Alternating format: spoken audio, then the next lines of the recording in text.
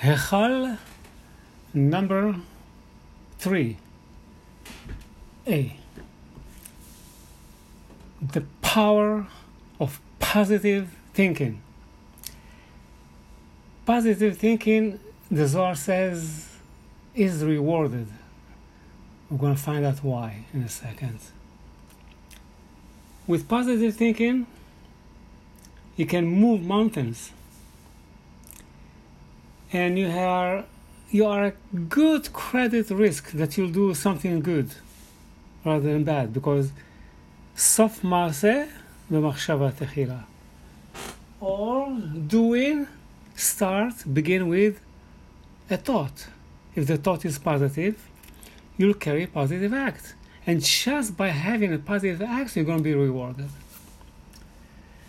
Now, let's go back to this concept of the HeHalot. HeHal means a palace, a chamber. We'll call them from now on a chamber. Okay? There are 7 of them. 7 positive, 7 negative. Second negative. This one is a positive one, and it's number 3. And the name of the HeHal is Noga. One of these days we'll speak about it more, Noga. And it's against the Sphira Hod, splendor. 7 HeHalot, 7 Sphirot, the 7 lower Sphirot. Okay? And by the way, we put the Torah in the HeHal. So now you have an idea what the HeHal means. That's where you put the Torah. When you finish reading the Torah, you put it back in the HeHal, into the chamber. Now, in this HeHal number 3, which we said the name of it is Noga, has 4 entrances against east, west, south, and north. And there are Elim, angels, special angels, very, very powerful, mighty angels that guard those entrances. And they are also called Harakim. Harakim. So those 4 angels, everybody has a task. So the first one is, his name is Yigael. Yigael.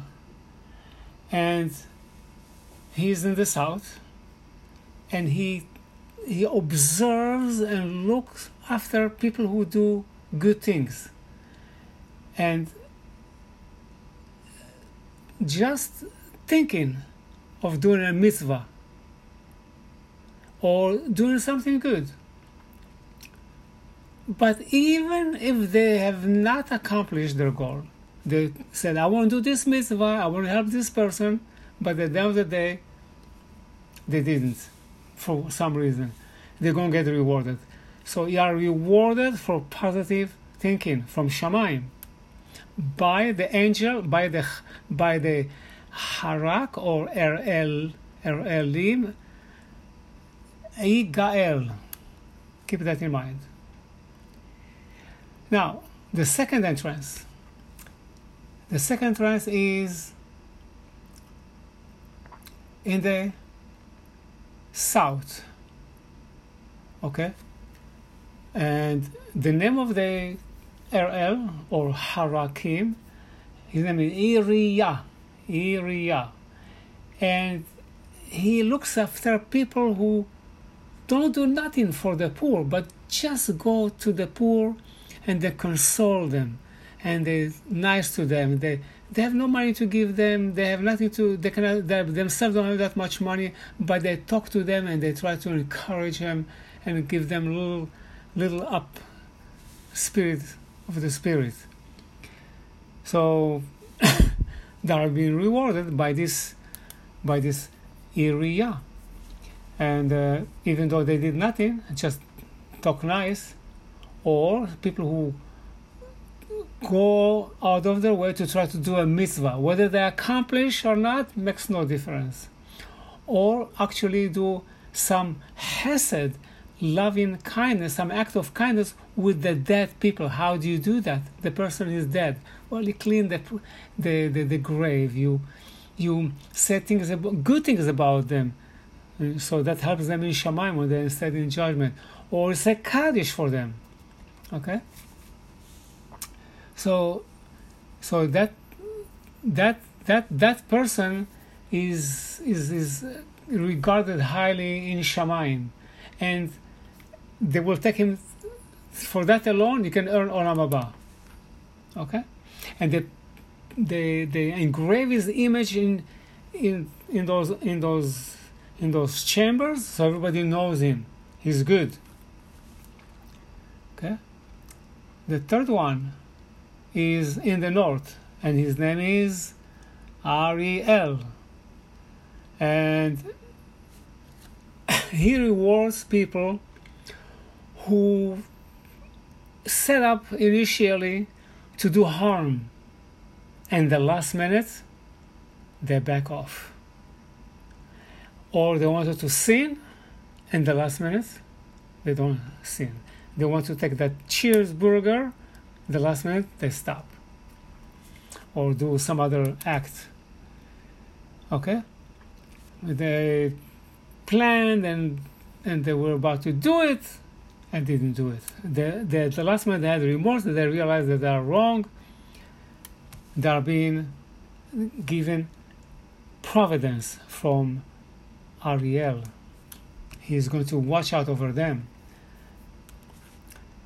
And the fourth one is in the west, in the east, in the west, Ma'arav, and over there, his name is Yehirael. These are people who also meant to do something bad, but they didn't. In addition, people who take their children and take them to school to learn Torah. They enroll them with a rabbi so they can learn Torah. Okay?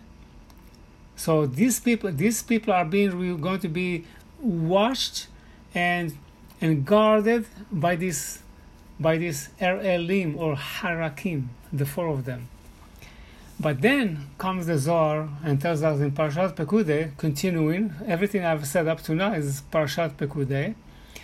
It says, also, God gives his providence to people who look out after the sick. In what way? They advise him. They don't necessarily give him a medicine. They advise him, because the Gemara says in Kiddushin, page number 4, is Tov shebarofim lagehinom, the best of the doctors to hell. That's what the Gemara says. Now the Zohar says the same thing over here essentially. Why? The question is, why the doctors gonna go to hell? After all, they help people and they got the permission to heal. We know all the story in the Torah. Because they don't look at the sick person and try to figure out his sins. Okay, and certainly do not try to find out what the sin is and to do teshuvah, to repent, right? They don't do that. So the person, the neighbor, who actually just comes and gives him just an uplift of the spirit, okay, and he looks at it and says, listen, maybe you have done something bad to a neighbor or to a friend or something, that's why you're suffering. The Chazal, Chachamim tell us that yefashfesh b'ma'asav. You look at what you have done. Why are you suffering? Because of something. You're sick because of something that you have done. But not the doctors. Doctors go to Gehinom. Why? Because they don't do anything to cause them to do tshuva, to repent, and they do for money. And you try to go to a hospital or a doctor, and the first thing they tell you, pay up before the surgery. You have to pay before the surgery, otherwise the doctor is not going to see you. That's how it is. Okay? Now, and the Zohar concludes with those who look after the sick person to help him understand it's because of his sin. Any surim below het, there is no suffering unless there is a sin, and they impress that upon him, upon the sick person, unlike the doctor that just wants to make money and throw chemicals at him, or burn, or radiate, or chemo.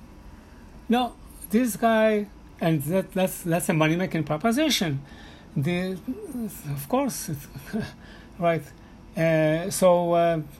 When the person does those good things, then he helps the person realize his sin and do tshuva. The Zohar says, again in Parshat Pikodei, in Yom Adin, the day of judgment, which is Rosh Hashanah, he's going to be spared. He's going to be spared, and he will not be given to the evil forces. As it says in the Pasuk, Beyom Ra'ah imaletehu Adonai. On a bad day, when the day is very, very bad, things are, why is it bad? Because people are being handed over to angels, bad angels that will prosecute and punish them. On that day, he'll be spared. God will watch over him.